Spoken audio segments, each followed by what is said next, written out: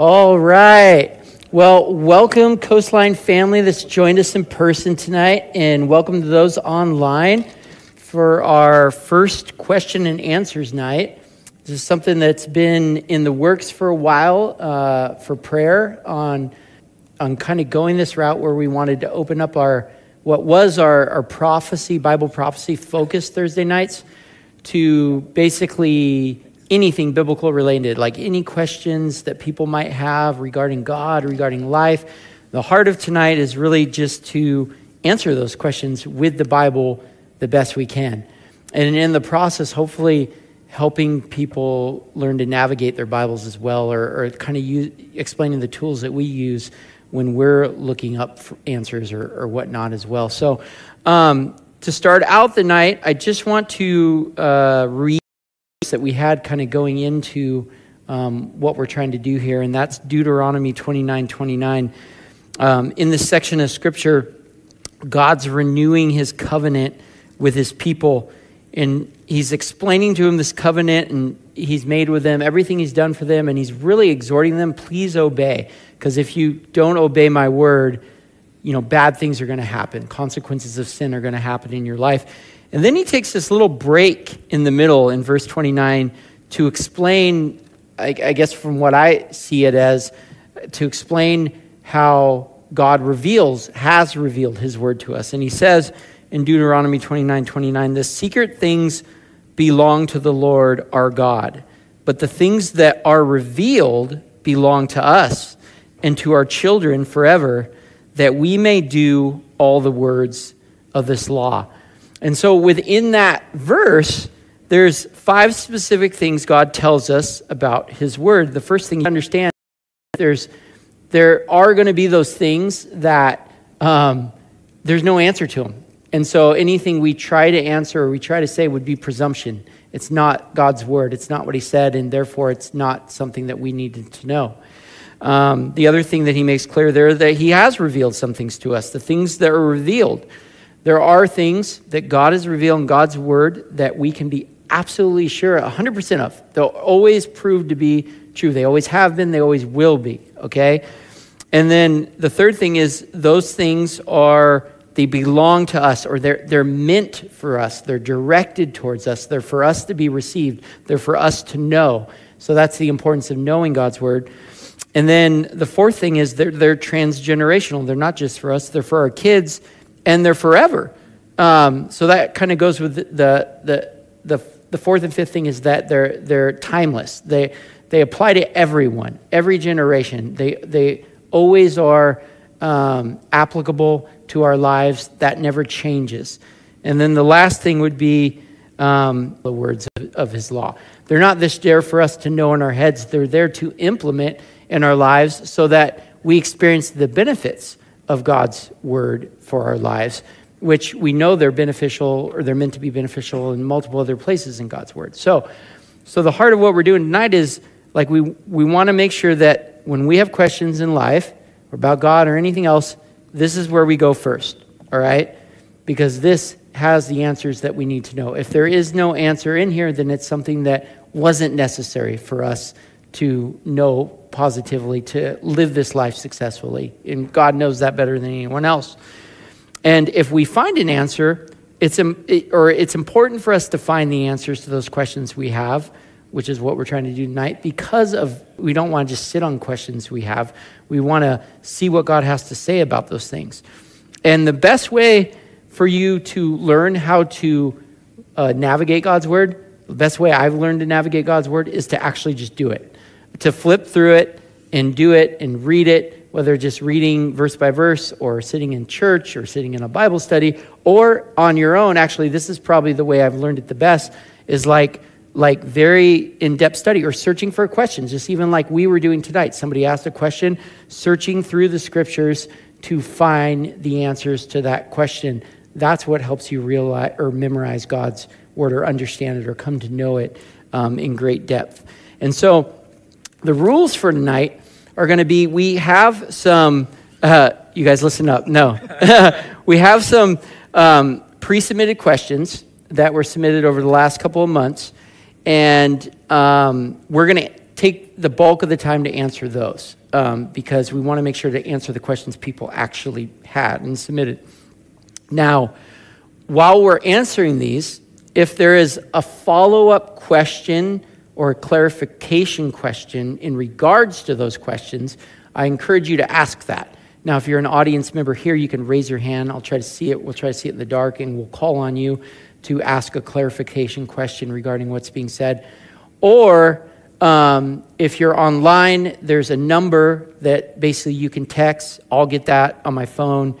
And again, if it's a clarification question or a follow-up to what we're discussing, we'll answer that. Now, if you have a question that's totally different than what we're talking about, you're welcome to ask it. But I would encourage anyone here to hold it to the end. And if you do it online, I'm going to hold it to the end if we have time. And if we don't have time, it's just going to go into a queue and we'll get to it next month. So eventually it will get answered. But we just want to make sure to answer the ones that people actually already have asked so that we can answer their questions. All right? So to start out, just to introduce you, if you don't know, I'm Pastor Chris. I'm lead pastor here. We have Pastor Michael, one of our associate pastors that's teaches here as well. We've got our elder Eric. He's one of our men's Bible study teachers as well. And then we got our other men's Bible study teacher, Britton Salisbury, here as well. So all these guys have kind of assigned a question to look up ahead of time just to have a basis to answer. There'll probably be some back and forth discussion between us as well. And we'll do our best to answer these things. So with that said, would anyone like to go first? And what we'll do is we'll read the question first, and then we'll answer it so you know what it is that people asked. I'll go first. All right.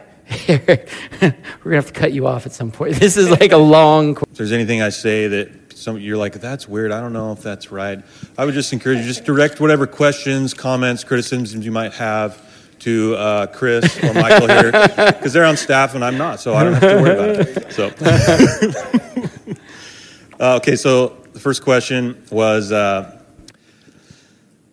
the first question is this: why did God create Satan knowing what will happen with his deeds toward everything? And this is a very good question, a question that I have wondered often. And it's a question that it's kind of one of these things that might be one of the secret things.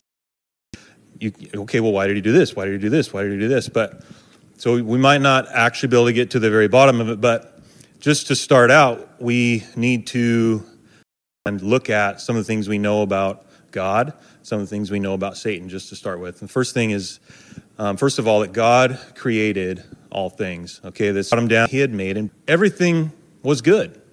Everything God created was good.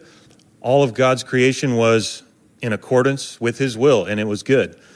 Okay, and a little bit we know about angels. Psalm chapter 8, verse 5 says God created man a little lower than the angels. And then also Hebrews 14 said angels were created and are sent to serve those who will inherit eternal life. So the purpose of angels, at least one purpose of them, is to serve those who will inherit eternal life. That's in Hebrews 14. And when we think about Satan and where did he come from? Why did God create him? We have to remember that Satan did not start out as Satan. Satan started out as an angel. And his name, the word Satan, literally means accuser or adversary. And he started out, and this is in Isaiah chapter 14, and this is translated in the King James Version. His name is Lucifer. And this is a passage that's symbolic, speaking of the king of Babylon, but it's commonly accepted that this is a symbolic of chapter 14, again, against God, describes this angel as saying, well, I'm going to be like God. I'm going to ascend and be like the Most High. And as a result of that, so he rebelled against God. He goes against God's will, and God cast him out of heaven. And God did not create an adversary. God didn't create evil and sin, but that sin by this high-ranking angel who we now know as Satan. So did God create the angel? Of course he did. He created everything was it God's will for him to rebel and become Satan? No, I don't think so. So then that leads to the question, well, okay, so God didn't create Satan as we know him today. Well, then why did he create Lucifer at all? If he knew that he was going to rebel, it's like, that's what I mean. It's just like a slippery slope. You could go down the line. And I don't know. I don't know that. But I can tell you this, that God, he wants, in the same way that he wants a relationship with us. How do I say this? How do you reconcile the sovereignty of God, the fact that God knows everything, he sees the beginning from the end, and the free will of men, the free will of men and women and people? Like, what's God's responsibility? What's our responsibility? And I think what it comes down to is this, is that God doesn't want forced obedience. He doesn't demand us to be robots, to say, yes, I believe God. Yes, I will follow God. Yes, He wants to have a loving relationship with him. I've often used this, or not often, but every once in a while, it wouldn't be very romantic if if I had walked up to Allie, when I first started dating her, and, like pinned her to the ground and, tied her hands up and threw her on my shoulder and packed her home and said, we're getting married. I mean, that wouldn't be a love relationship, would it? Because she would have no choice but to marry me. But in a love relationship, it's mutual, right? So God doesn't force anyone to follow him or love him or act according to his will. Of course, that's his desire. Of course, that's what he wants, but he won't force it. And I think in the same way that goes for us as people, evidently, what we see indicated by the scriptures is that in some way, shape, or form, it's the same way with the angels, that it was his will to rebel. And that's where, that's where Satan came from. So, nice job. Yeah, that's really good. Can I add something to that? Yeah, and he or he said this. I just want to expound on it a little bit in that. I think it's really important, and this kind of goes along when people ask, well, if God's so good, why is the world so bad? You have to separate sin from God in respect that he's not responsible for the sin. And Eric said that. He created things and they were all good, but we've corrupted ourselves by disobeying God. And it says in James, I was thinking of this verse 13, James 1:13 says, let no one say when he's tempted, I am being tempted by God. For God cannot be tempted with evil, and he himself tempts no one. But each person is tempted when he is lured and enticed by his own desire. And then desire, when it has conceived, gives birth to sin, and sin, when it's fully grown, brings forth death. I'm responsible for making bad choices, for giving into temptation, responsible for his sin. And that wasn't God's intent for him, just like it wasn't our intent. Now, that's free will, if you will, as the Bible explains it. But that free is ultimate plan, if you will, for good, for his creation. Amen? You guys, does that make sense? Or did I convolute it more? Anyone else have anything else or add to it? Well, I was thinking there's one aspect of the will of God and allowing evil to happen as part of his permissive will. Sometimes we talk about it as there's the perfect will of God, that which he desires from his heart, that all would be saved, all would come to repentance. That is obviously his desire. Is that going to happen? No, because he has given free will, so people get to choose. And he says, in fact, that when one of his disciples asks, will many be saved? And he says, the way is broad and wide that leads to death, and many go in at that gate, but the gate is narrow and the way is, I forget the wording of that. It's hard. Yeah. And so few go in at the narrow gate. I was thinking that then one of I think the issues that most of us have, thinking about that question is we don't see how it can be good that we have to go through, or that other people we know or love go through really hard things. Death, sickness, extreme pain, and we don't see all ends. And so we say, how can this be good? And how can a loving God allow this horrible thing and the things that are happening right now in the world, famines and war and disease and horrible things that people are going through, and we don't see how that can end in good. And so we say, well, then God must not be good. But the problem is I'm using my limited perspective, and I'm then assigning a conclusion to the issue, but just based on the way I feel about it. And the fact is, the Bible says that God is working all things together for good. And I can't in my own ability know that. I have to trust him. It's like watching a movie for 10 minutes and making a judgment on the rest of the movie without seeing how it plays out. It's like, oh, this movie sucks. It's going to be lame. And you turn it off when the next 90 minutes were like the greatest plot ever, and it's the happiest ending in the world. So I think that's like a way you can look at it. Oh, no, you guys go next. Oh, okay. Take a break. He's going to take a break.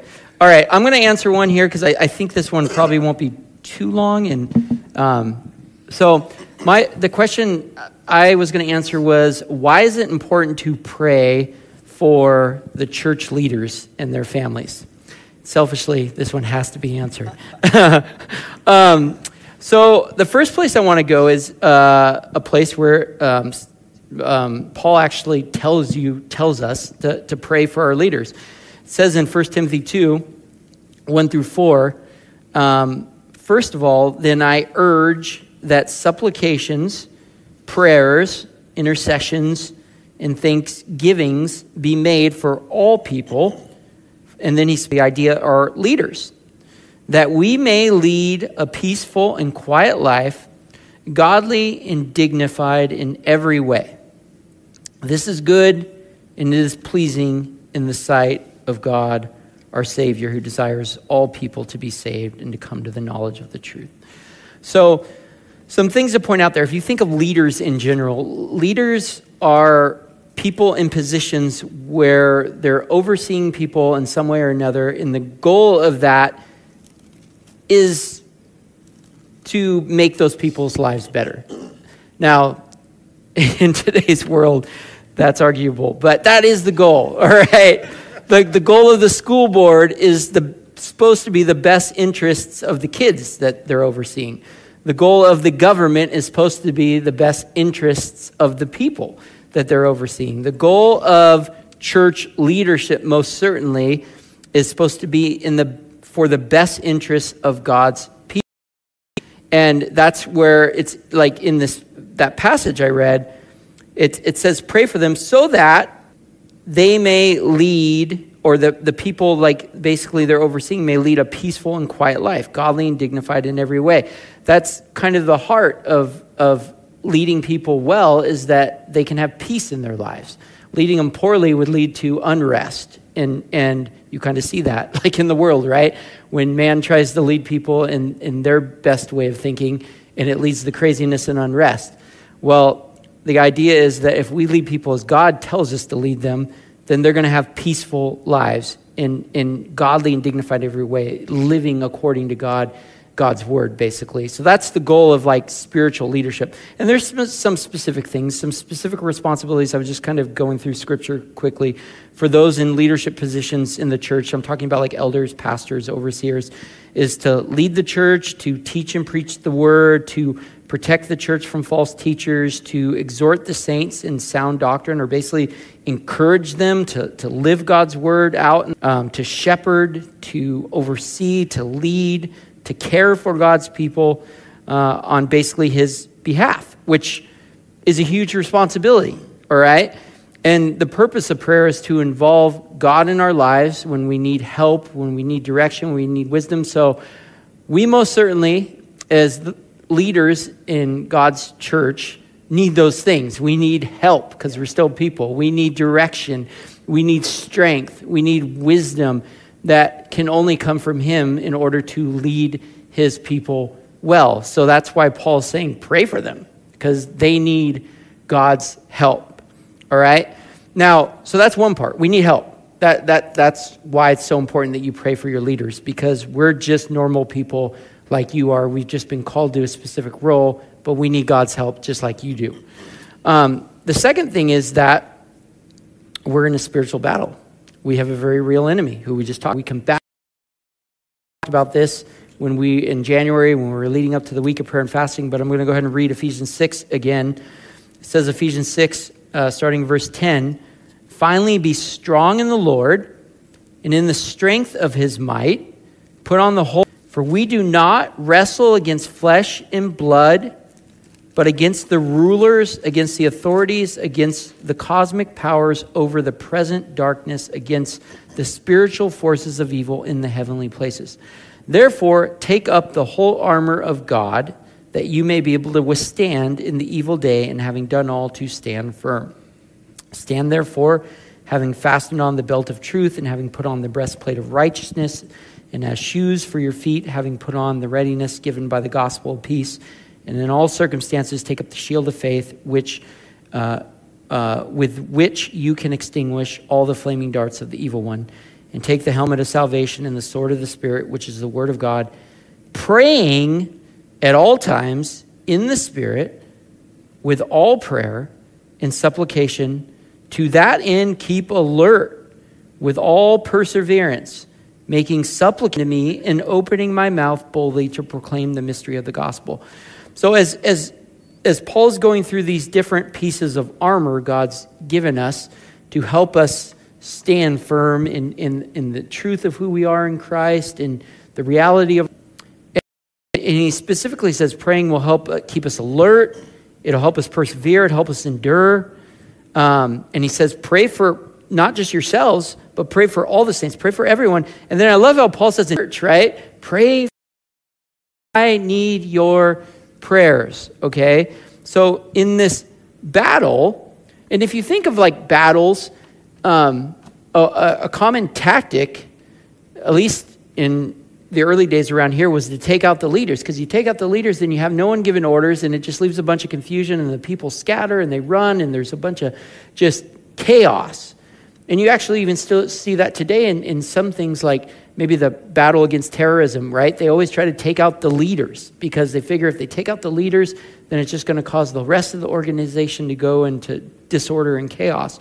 And so much the same way, looking at the Bible, it would seem that the enemy, we're all in the spiritual battle, but he especially tries to take out the leaders, knowing that if he can take them out, it can put the rest of the church in disarray, in unrest. And there's one specific instance of this that came to mind in Luke 22.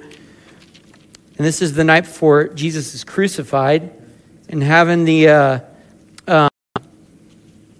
Last Supper with his disciples. And shortly after that, he has this conversation with Simon, or Peter, who talks about all, it's plural. So basically, he's saying that Satan demanded that he has access to all of the disciples because he wants to sift you guys like wheat, like just shake you up.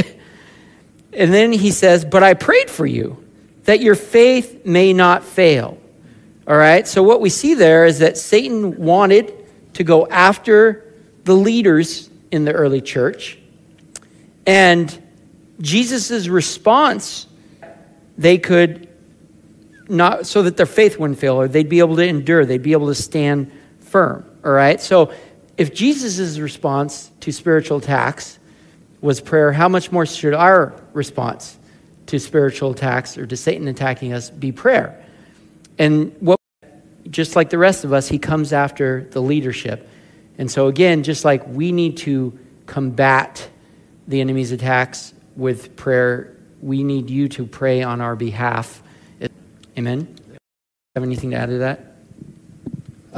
There's that story in Exodus, I think it's 17, I can't remember, with Moses. And so there's a battle, and Joshua goes down to lead the troops, and Moses and two guys go up on the hill and they pray. And it says, I don't know if you ever tried to hold his hands up, because whenever his hands up, the enemy would start to defeat him. So I think that's just a solid picture of leaders, the importance of prayer, our weakness, and the need to support each other in the battle. And I think that's the other thing I really like about what Chris said about that whole point of weakness is like, Jesus is the head of the church. You guys should always be checking what you're hearing from the pulpit or any source against God's word. You know, the Bereans search the scriptures to see whether these things are so. Like, I think part of the recognition of their weakness, our need to pray, puts our attention back on him as the head of the church, lest we make that mistake of exalting any man or looking to some man and thinking they're great instead of Christ. So our prayers are an explicit acknowledgement like, oh, Lord, Michael needs help. We can clearly see it, and that puts my attention back on Christ, you know, to ask on his behalf and also to keep me focused where it should be. So, yeah. You know, one of the things I wanted to just touch on really quick too is how I maybe to reading their Bible, like how to navigate it.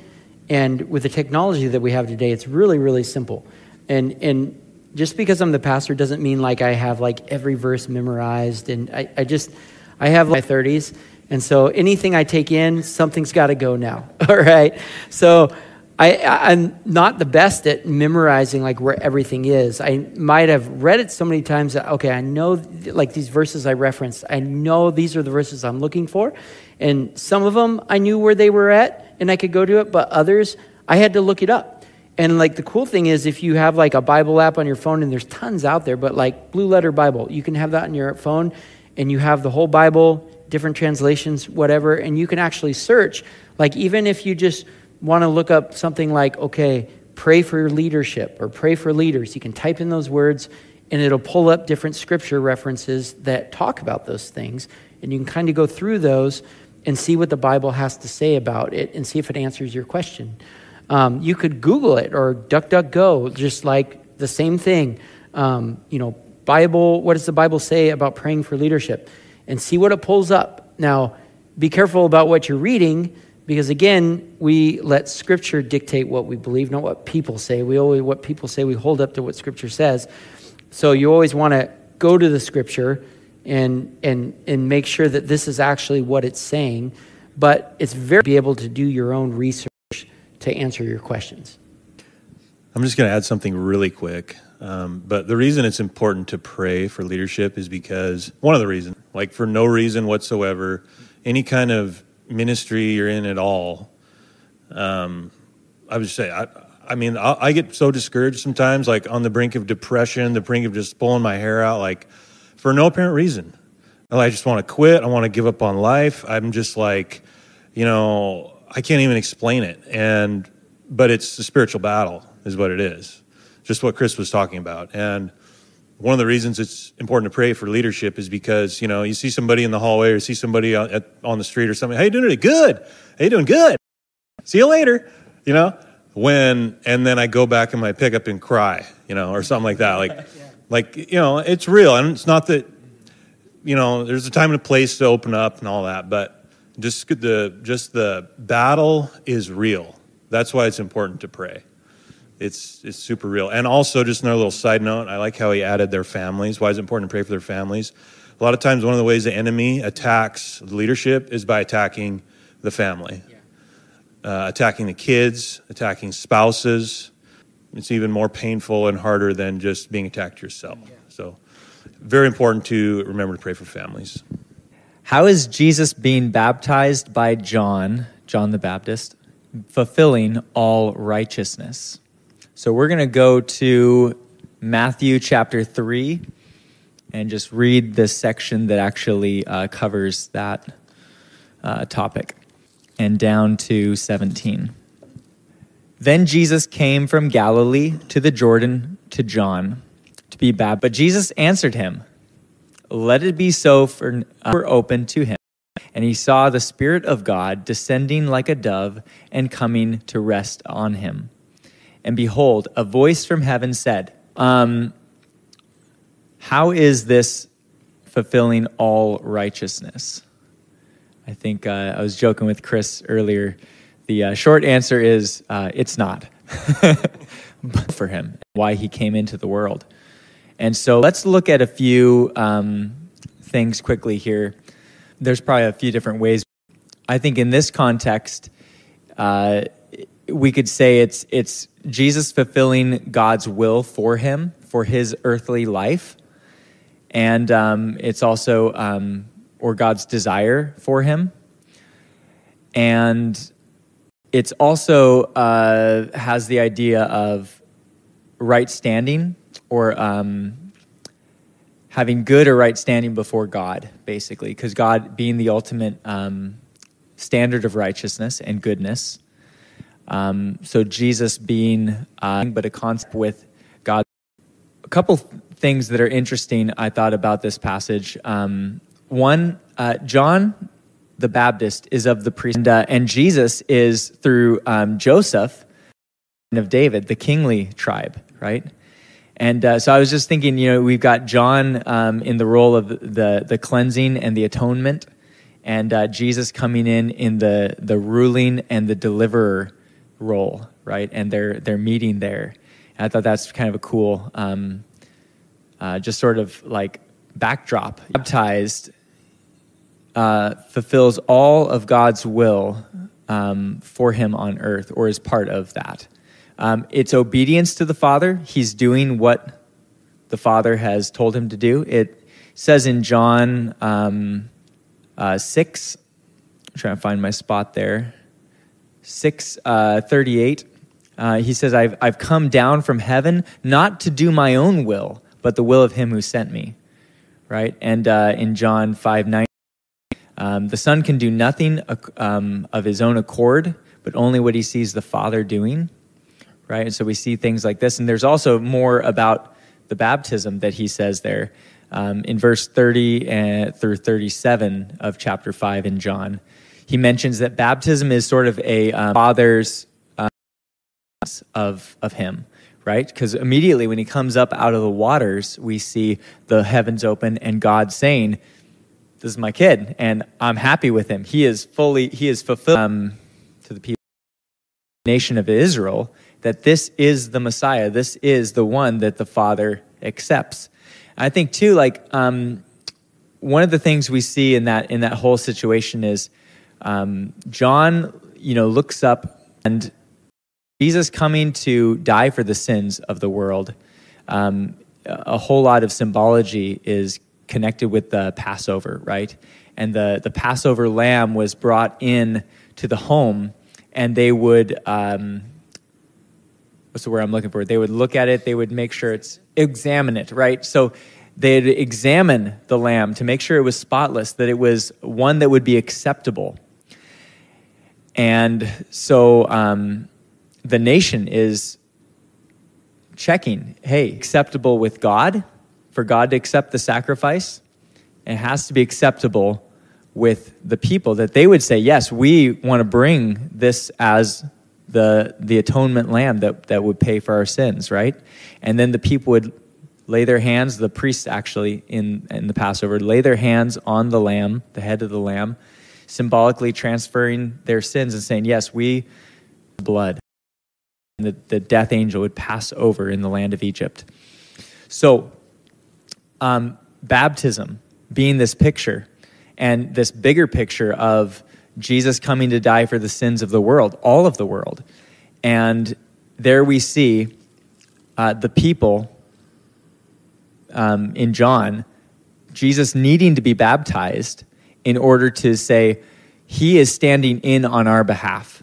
Because John's baptism, if you remember, it says was a baptism for repentance, right? It was a baptism of acknowledging, yep, we're sinners, and we need to be cleansed. Baptism is death. It's going down into the waters, and it's putting off the old man and putting on the new man. You can look at 1 Corinthians. You want to look more at that. It mentions the first Adam, the last Adam, the first man and the second man, how that's this more conversation on that topic. But suffice it to say, Jesus is being accepted by the people as the acceptable sacrifice. The Father is saying, yes, indeed, I accept him as the sacrifice. And so he can be the mediator between God and man. And then when he dies for the sins of the world, he's accepted, and his blood is acceptable before the Father. And so, like it says in Hebrews, we can then have bold access to come before the throne of grace and he's ever lives to make intercession on our behalf before the Father. Does that sort of sum it up?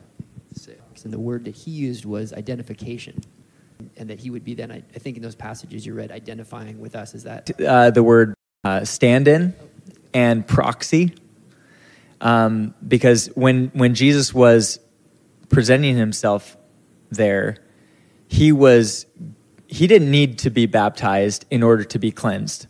He was already cleansed. But as the one who in our place, he had to stand in our place, right? So him going down into the water, so that's part of need. And not just that, but also come back up out of the waters and to live again, right? And the things that we see in Romans, it says that we go down into baptism to identify with him, not so we can just stay down there, but so that we can be risen with him. It's pretty much the point of baptism. It's not just about atonement, but it's putting to death of the first Adam, and clear as mud. Okay, so the question I got was the security of the believer. Once saved, always saved? ?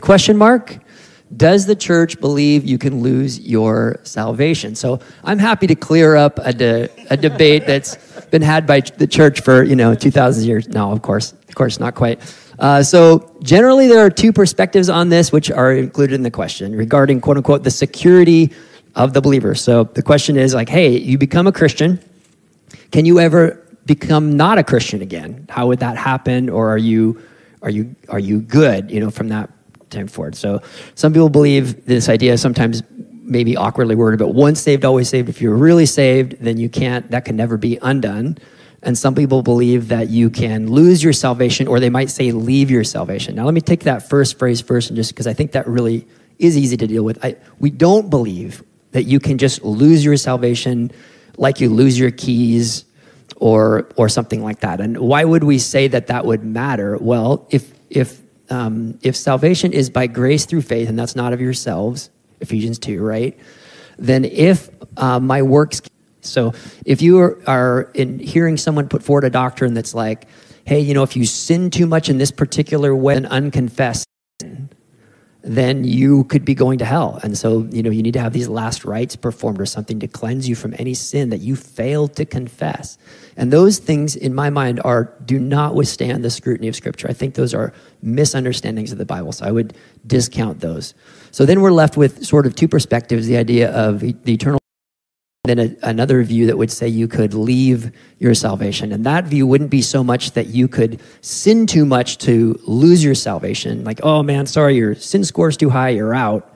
But that you could, would you say that's true? Chapter 6, I'll read it to the writer of Hebrews, and it helps to remember that he's writing to a group of Judaism. So he's constantly telling them, hey, Jesus is better, go forward, don't go back. So chapter 6 says this, verse 4, for it is impossible to bring back to repentance those who were once enlightened, those who have experienced the good things of heaven and shared in the Holy Spirit, or your translation, if you're following, might say have tasted of the heavenly gift, have tasted of the Holy Spirit, then turn away from God. It's impossible to bring such people back to repentance by rejecting the Son of God.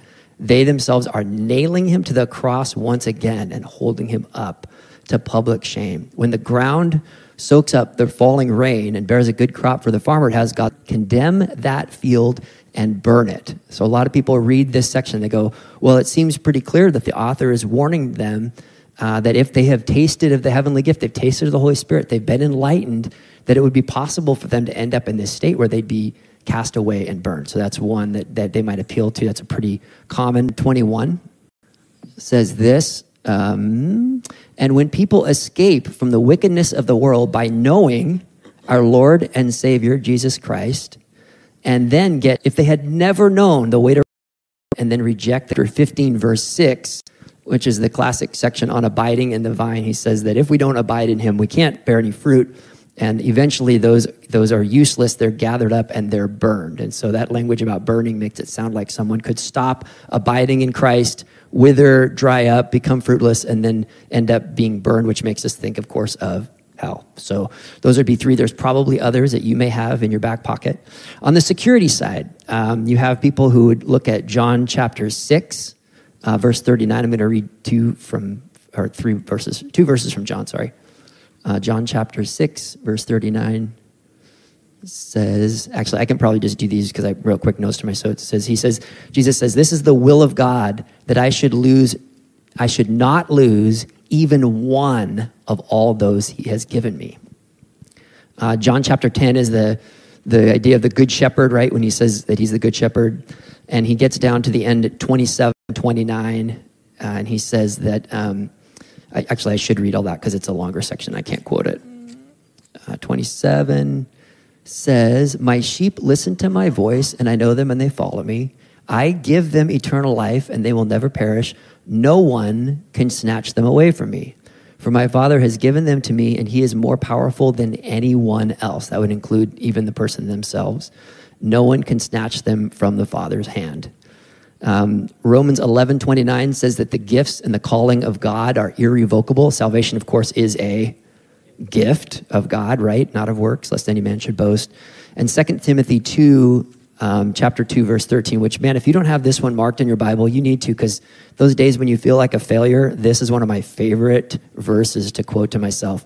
2 Timothy chapter 2, verse 13 says, if we are unfaithful, he remains faithful. And listen to the assurance that he offers, for he cannot deny himself. That somehow when we become him, we're united with him, and he won't deny us. So there are others, Romans chapter 8, where he says, nothing can separate us from the love of God, and so forth. So all that to say, there is a biblical case that these are not people who are denying the Bible in either case. These are folks generally who are appealing to the scriptures for their viewpoints. So what do we do with that?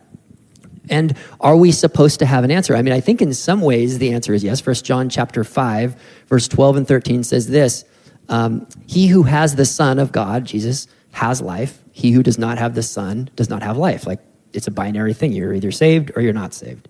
And these things are written so that you may know that you have eternal life. You're not supposed to be running around going like, man, I don't know. I'm kind of tentative about this. If you need to pray the prayer 57 more times, it'll finally take. We're supposed to have some sense of rest in our relationship with the Lord.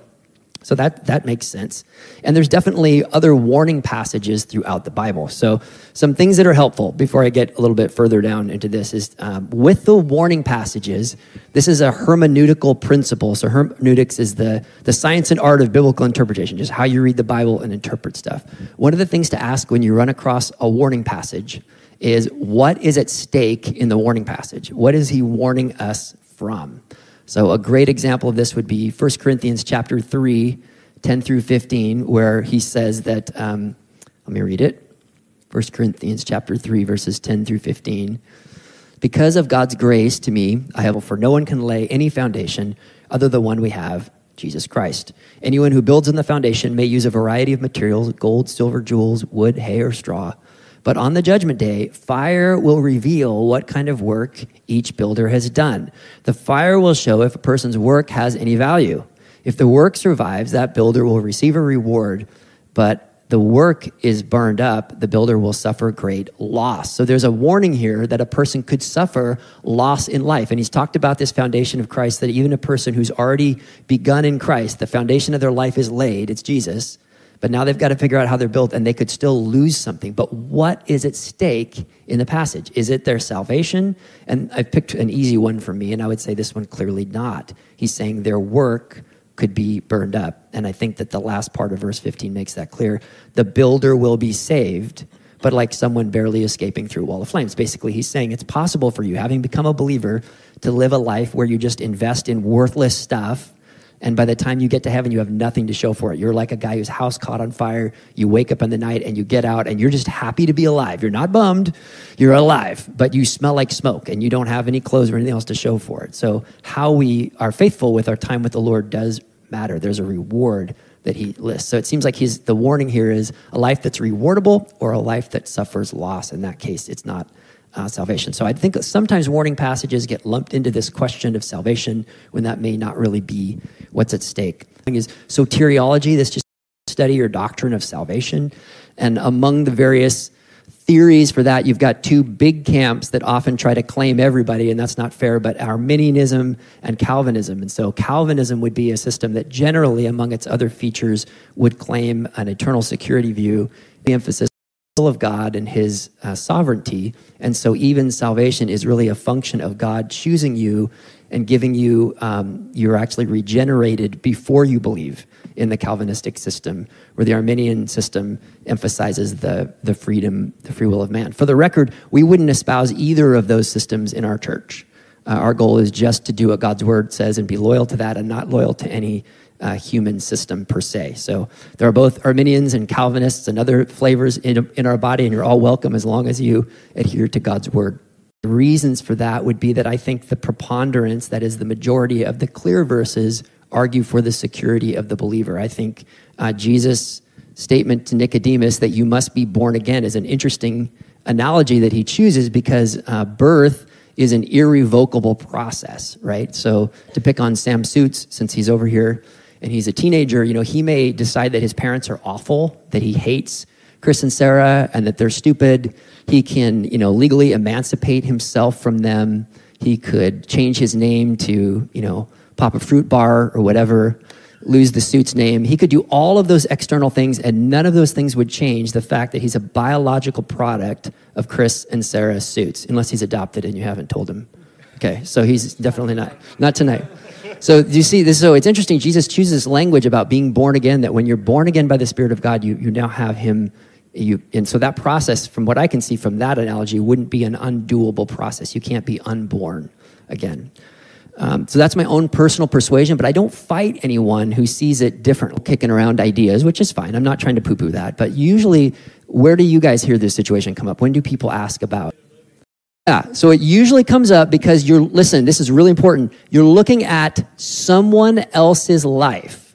So you're not looking at your own life. You're looking at someone else's life that is either alive and made a profession of faith or walked with the Lord in a time that you knew them, or someone that you love that has died and made a profession of faith and walked with the Lord and then ceased to do so.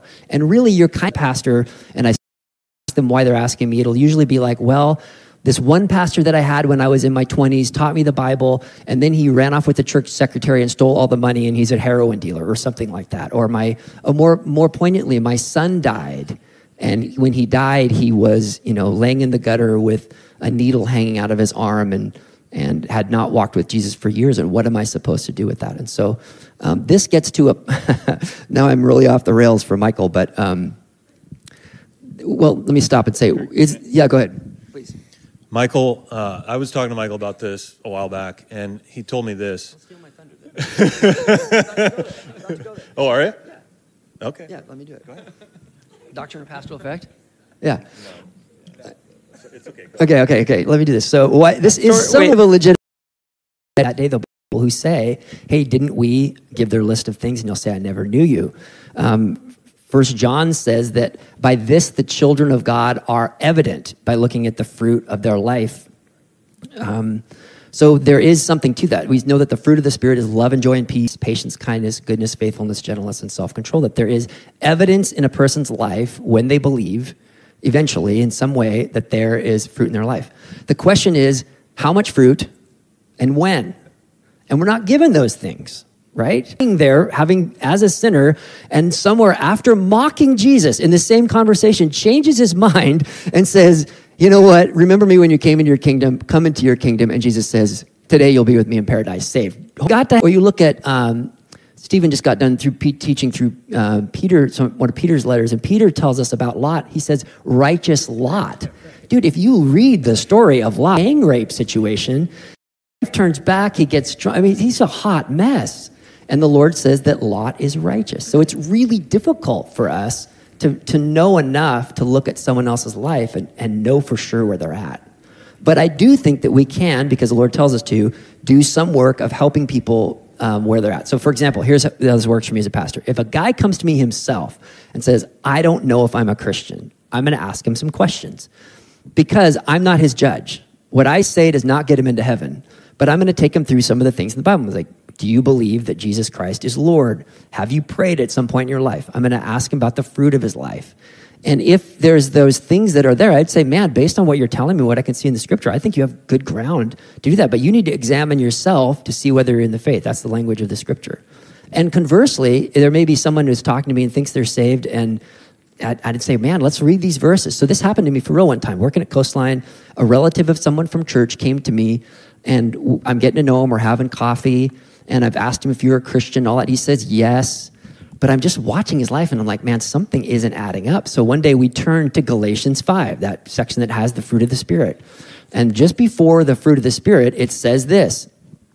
Now, when you follow the desires of your sinful nature, the results are clear. Sexual immorality, impurity, lustful pleasures, idolatry, sorcery, hostility, quarreling, jealousy, outbursts of anger, selfish ambition, dissension, division, envy, drunkenness, wild parties, and other sins like these. Let me tell you again, as I've said before, anyone living that sort of life will not inherit the kingdom of God. Read that list sounds like my life. And I'm like, oh, okay, well, that may mean that though you've prayed a prayer and gone to church, you aren't actually born again, because the Bible says these are the deeds of the flesh. You may not actually know the Lord. And so that was using the Bible to help someone find out where they're at. But my job is not to tell someone they're a Christian. I can tell them what God's word says and help them that way, but I can't tell them. It's not my job to finally judge. The person that I saw, listened to, followed as a teacher, my family member that I love, is for me what I call the doctrinal or pastoral effect. Made up term. But what I want to know is, from your theology, how does that affect the way that you treat people? How does that affect the way you treat people? You believe in eternal security? Okay, how do you approach people? You believe you can lose your salvation? Okay, how do you approach a person? And most of the time, really functionally people, it's sort of their way of armchair quarterbacking how salvation works. So are eternally secure, okay? And so Brenton tomorrow falls off the wagon. He hits the bottle super hard. He's getting with lots of women. We find him in front of Annie's, laying in a gutter with just like piles of drugs around him and I don't know, whatever else, okay? So we walk up to Brent. Now, and this has been a pattern. Brent's been doing this now for months. And so we're concerned. Brent's served the Lord with us, and here's this guy's life. And we were like, man, is this guy, where's he at? So we walk up to Brent, and he rears himself up out of the gutter, and he's like, guys, man, my life is a mess. What should I do? And Eric, who looks at Brent's life and goes, clearly Brent was a Christian, and now he's renounced Christ and gone back to sin. Let's say he's posted on Facebook, I hate Jesus. Brent is being reborn again to salvation. Now, Michael, the eternal security guy, looks at Brent and goes, well, he may not ever have been saved. 1 John 2 says they went out from us because they're not really of us. Or I might think, well, he's backslidden. But the message I'm going to give to Brent is going to be, Brent, you need to repent of your sins, ask Jesus to forgive you, and walk with Christ. Now, in Eric's mind, he would be saying, Brent's being saved and born again. And in my mind, he's being restored to salvation or saved for the first time. But our counsel, our discipleship process is the same. We just have a different understanding of what's happening in that moment. But really, that is up to God. Well, what does the Bible say? But I find for most people, and there's a lot of controversies in the church that I think can be resolved by this principle, actually on the same page in that way. And when we get to heaven, the Lord will make clear to us what's different. So, first off, I said a lot of things. If you have questions and you're here, raise your hand. I'd love to try to answer those. And while you're thinking, if you want to raise your hand, I want to do two things. One is what Chris did and say, how do I arrive at these very... Concordance is just a book where you can search out words, and now it's gotten easier, like Chris said, because there's so many apps and resources online. You can get commentaries on scripture there. You can give you translations. I really find that helpful. When there's a challenging verse, I'll look at in several different translations of the Bible, and sometimes it's just a wording issue. That's Logos is a one that a lot of guys here at the church like. It's a paid app. There are some free ones. Blue Letter Bible has a free one. I use one called Mantis. The great thing about those, by the way, if you can find them, is some of them have offline Bibles, which means, like, let's just hypothetically say you go to a church with terrible cell service and no Wi-Fi. Like if those existed, like, and only multiple commentaries too. So if you want help on those, I'd be happy to pass those along, but those are things that I use. So here's Chuck Smith. This is the closest thing. If you're thinking about Calvary Chapel, every church is independent, but here's Chuck Smith, the founder of all the Calvaries, and I am eternally secure as long as I abide in Jesus Christ.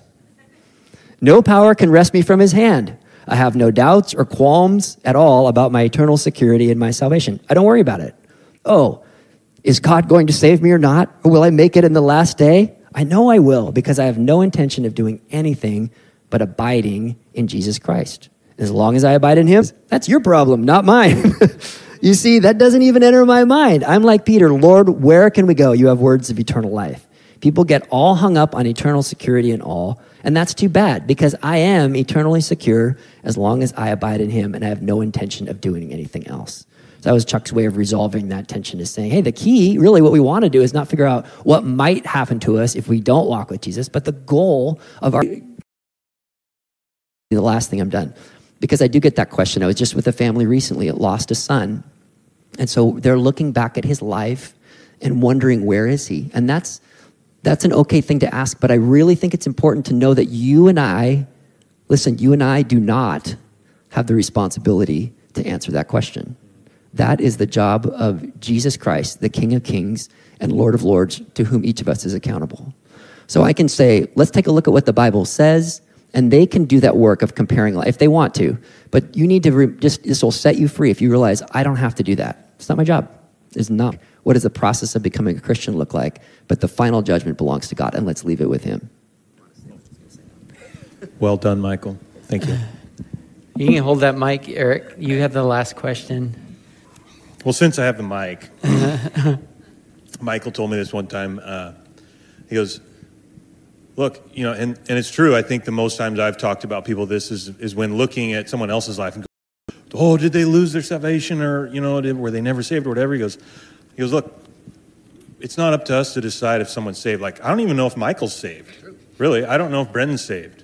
I mean, we're all pretty sure they're saved, right? But really, at the end of the day, like, we don't know. We don't know. The heart just sets us free from having to figure all that out, because it's not for us to figure out.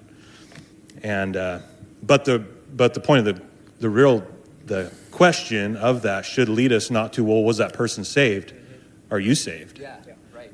Are you abiding in Christ? Amen. Am I abiding? Oh, well, it's not for me to know if Brendan's saved or not, but I can darn well make sure I'm abiding in Christ and I am following Christ. So. Well, there's one other situation that I think is very common, and that's sure about your own salvation, right? And some people at various points struggle with despair, or struggle with just not sure that God is really going to forgive them, or that his grace is enough. Maybe their sins are just so bad, they're struggling under the weight of their conscience, right? And that is not a bad process to go through, right? That it causes you to examine yourself, just like you're saying. But I think the solution, the thing we point to then, is to what the word says. And it says that those who come to the Lord, he will in no wise cast out. And that there is security in coming to him. And that verse that I mentioned in several places, whosoever will come. There is an open door. Yeah, the way is narrow, but it's, where it's at. Yeah, and it's Jesus, right? He is the door, and those who enter into him enter into life.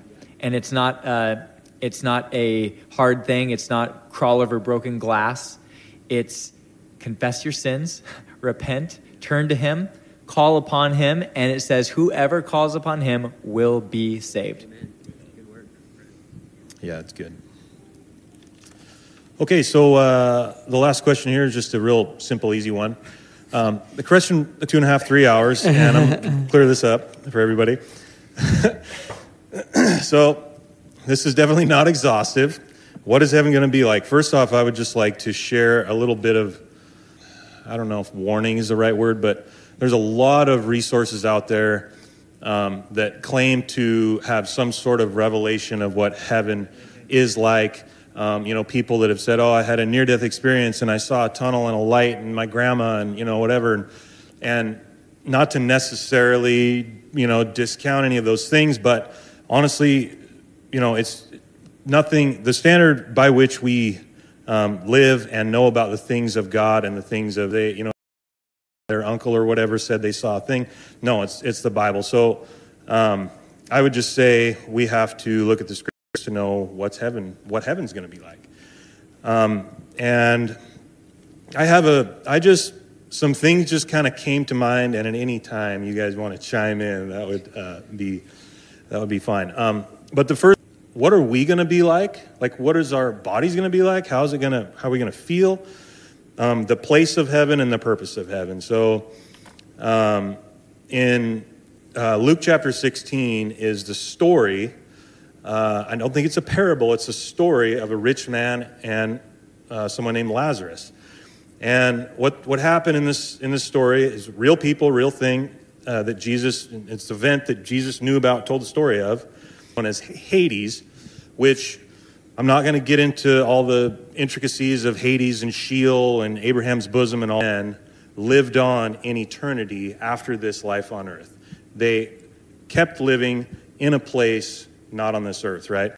And in this place, we know from, in Luke 16, we know from verse 23, on what the afterlife might be like. In verse 23, it says that the rich man looked over to across this great chasm to this place of comfort, and he saw Lazarus and Abraham as other people. We're going to have, what's the word I'm looking for? We're going to have but he recognized Lazarus and he recognized Abraham. So we're still going to have this cognitive sense of who we are, who other people are. Let me see. I'm just going to turn to here. I didn't. We're still going to have desires, senses, and feelings. It says in verse 24, the rich man called out, "Father Abraham, have mercy on me." So he's desiring something. "To dip the end of his finger in water and cool my tongue, for I am in anguish." So he's feeling some kind of anguish at this point. So in eternity, we're going to feel things, we're going to hear things, have cognitive senses of some sort, and he wants relief. And at this point, for the rich man, it's impossible. And then Abraham replies, "Now he is comforted, and you are in anguish."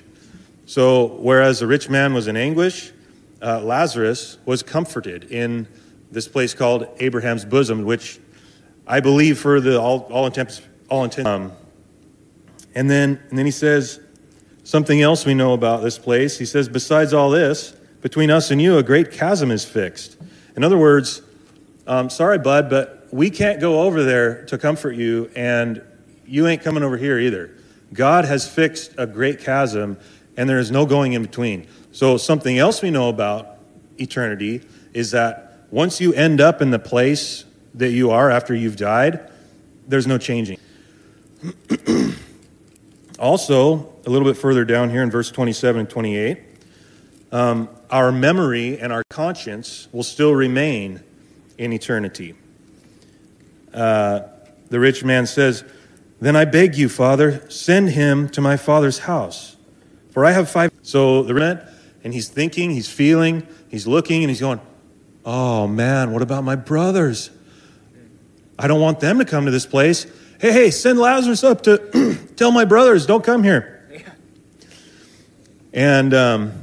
And again, Abraham replies, and he says, "They have Moses and the prophets. Let them hear them." They had his 5 brothers, was it 5? Yeah. They had everything they needed to go to the place of comfort. Moses and the prophets, the word of God. Read the word, do the word. Guess what? You won't end up in the place of anguish.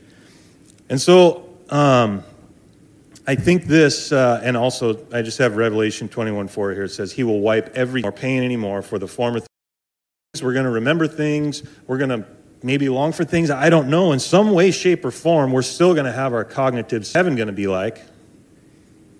No more tears. Probably no politics, at least the way we know of it. No pain, for the former things have passed away. So heaven's going to be awesome for those who are going. What word take weeks to figure this out, but I think this is just a really good chunk of scripture to look at and go, wow, heaven. What is heaven? Where is heaven? Heaven is just, in plain and simple description, is the dwelling place of God. It's where God lives. It's where God resides. Revelation 4 and 5 describe this as a physical place. It's bright. I should probably just turn there. So he says, come up here and I'll show you what may take place after this. At once I was in the Spirit, and a throne stood in heaven, with one seated on the throne. So we have a throne and one seated on the throne, God, and he who sat there had the appearance of jasper, carnelian. Around the throne was a rainbow. So there's these lights, there's precious stones, peals of thunder, torches of fire, seven spirits of God, a sea of glass like crystal. I'm not exactly sure what. In Revelation 21, 22, it says, there's no need for the sun or the moon, for the glory of God and the Lamb give their light to all. So evidently, God himself is the light somehow. Also, I like how Revelation 21 and 22 describes heaven as a physical place because it says it has high walls. This is describing the New Jerusalem coming down out of heaven, the new heavens and the new earth, has high walls, gates, radiance. Apparently, evidently, it's radiant. It's a radiant place. It looks like jewel, crystal. I used to work for a paving company, and my dad and I used to joke all the time because paving's always by when you pave a street, it's by the ton. Oh, well, we got this job, and it's we're paving it for X amount of ton. And my dad always made this joke. He goes, well, when we get to heaven, he goes, you think it was expensive per ton down here to pave? He says, wait, it's in heaven or paved with of the New Jerusalem. And it's a cube. I think it's, what is it, 12,000 stadia in the scriptures. It translates to about 1,200 miles. I went through a study of this in in men's Bible study through the book of Revelation. And I figured it all. Somehow there's all these. And then you can estimate the estimated number of people throughout all history. And then, of course, it's an estimate. How many people got saved? The way is narrow, the gate is narrow, the way is hard to salvation. If you kind of estimate the number of people who may have made it to heaven, it comes out to like every person gets like 9 acres or something in this cube that's the New Jerusalem. I can't remember what it is. Interesting kind of, it's all conjecture and whatever, but just something that's like, I don't believe it's spiritual or symbolic because you can't measure something that's symbolic. But he actually lists that can be measured. I like that. I measure things a lot. So, also says the walls are over 200 feet thick. Another measurement. I have two questions. Is this on? I have two questions. First off, does it say my pets are going to be in heaven? And the second one is, does it say anything about food? There will be food in heaven. Pets?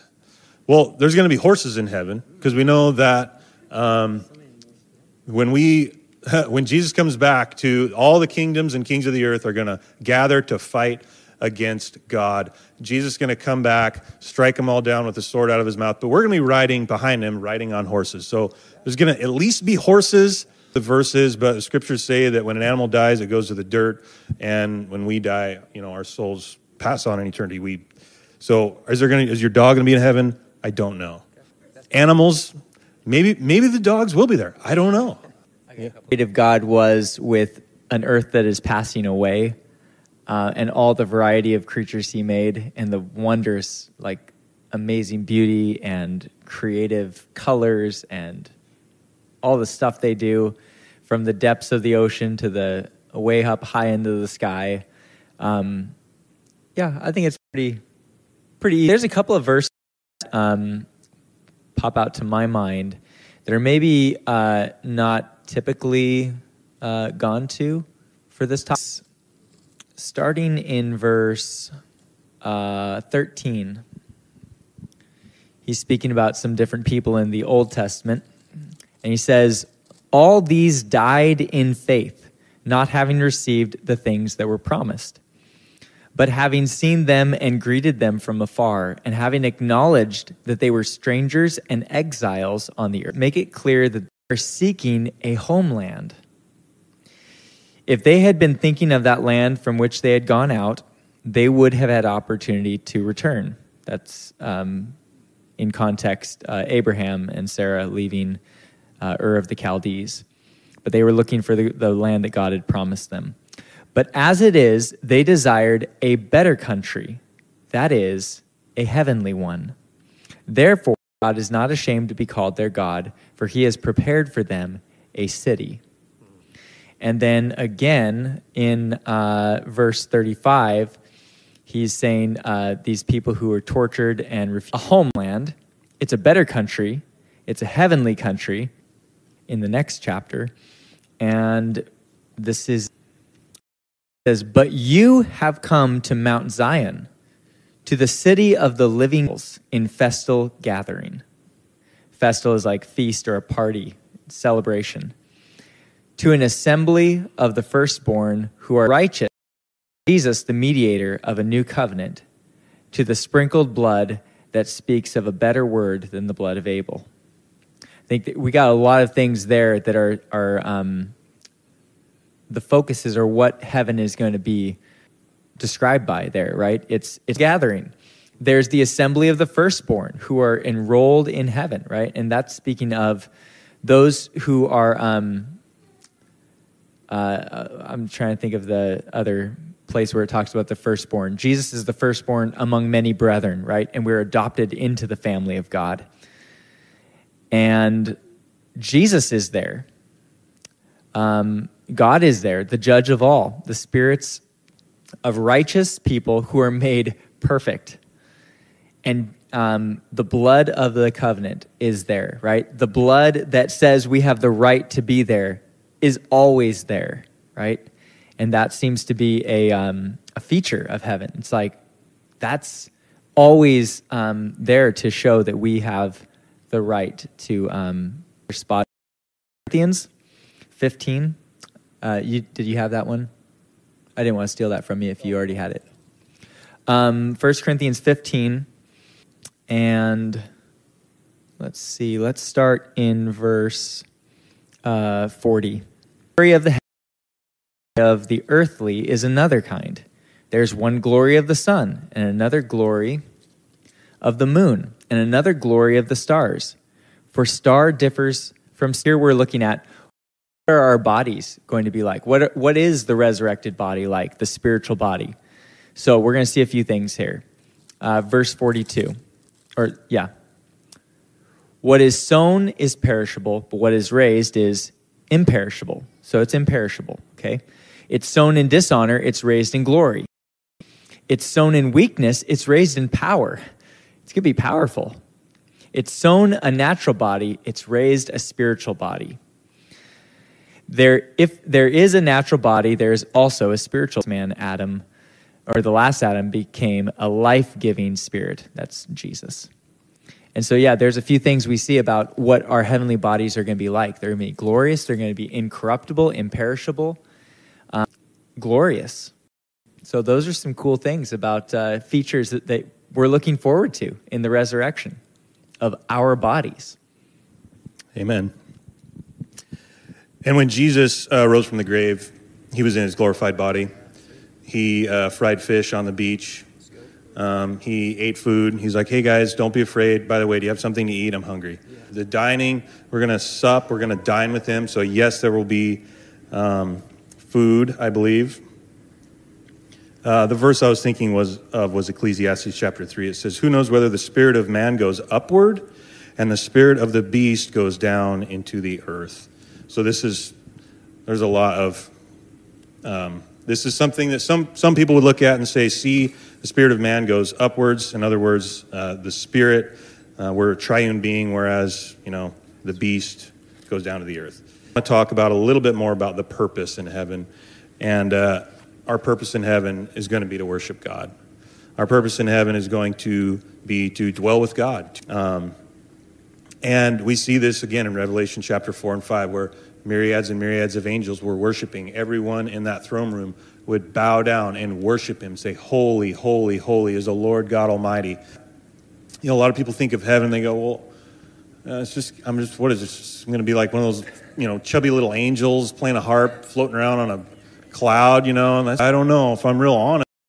I don't know if I want to do that for eternity, Well, if you want to go to heaven, you will be. So you should probably get used to it while you're here. But also, I believe that we're going to have jobs in heaven, that we will rule and reign with Christ. And we know this is true for the 1,000-year reign, where the kingdom of God will be made manifest, and those who have placed their faith in Christ will literally rule and reign with him. In what capacity? I don't know. The Bible says that we will rule and reign with him.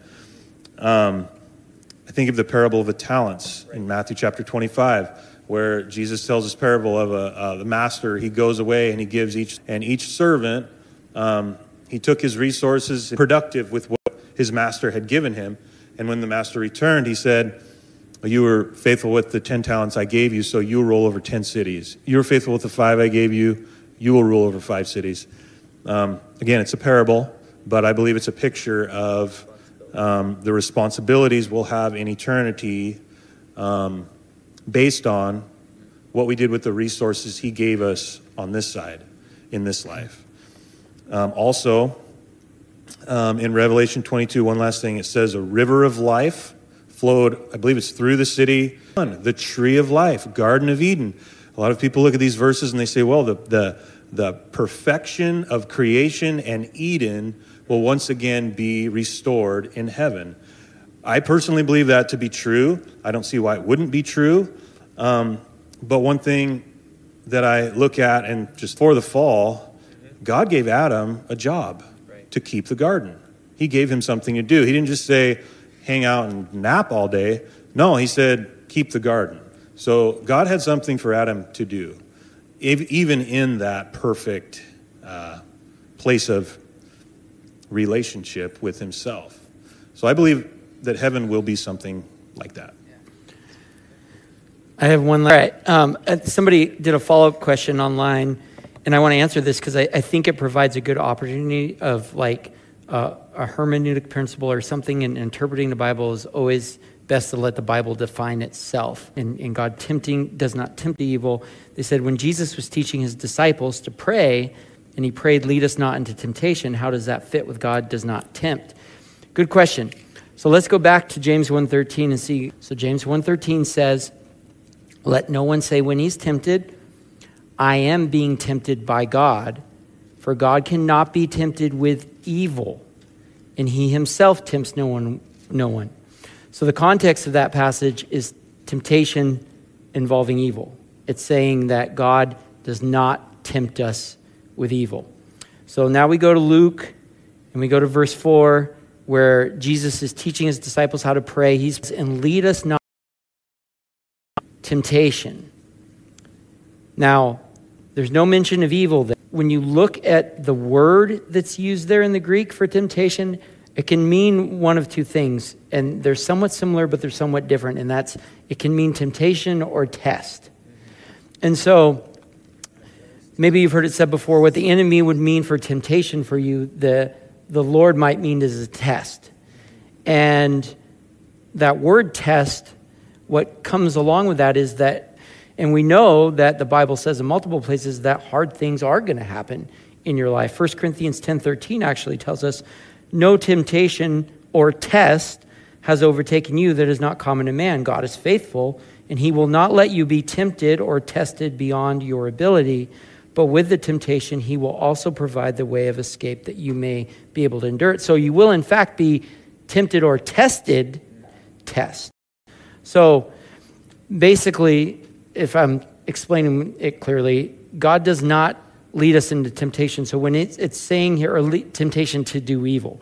So when he's saying, it's not that you're asking God, don't lead me into doing sinful things. It's God, like, protect me from testing.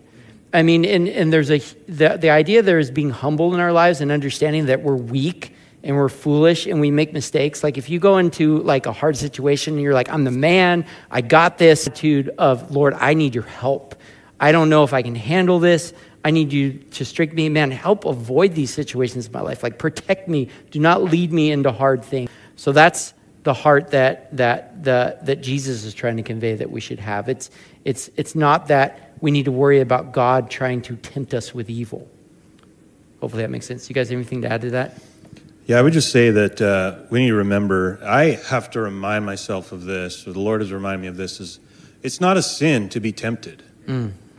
It's not a sin to be tempted. And oftentimes I can get that confused, like, oh, I was tempted, or I think of temptation, and then I just automatically default to just giving into it. We need to remember that by the Spirit, yet he sin. Was he tempted? You bet he was, but he didn't sin. So being tempted is not the same thing as sinning. It's what we do with the temptation when we're tempted. And I think that's a good situation too. That was a test that God was allowing, but it was actually Satan that was doing the tempting of the sin. Is everything, right? And so we go back to verse 2 of James, and it says, "Count it all joy, my brothers, when you meet trials of various kinds. For you know that the testing of your faith produces steadfastness, and let steadfast." Good stuff. All right, we're over time. So thank you guys for tuning in tonight, and thank you guys for the time you spent in looking up those answers.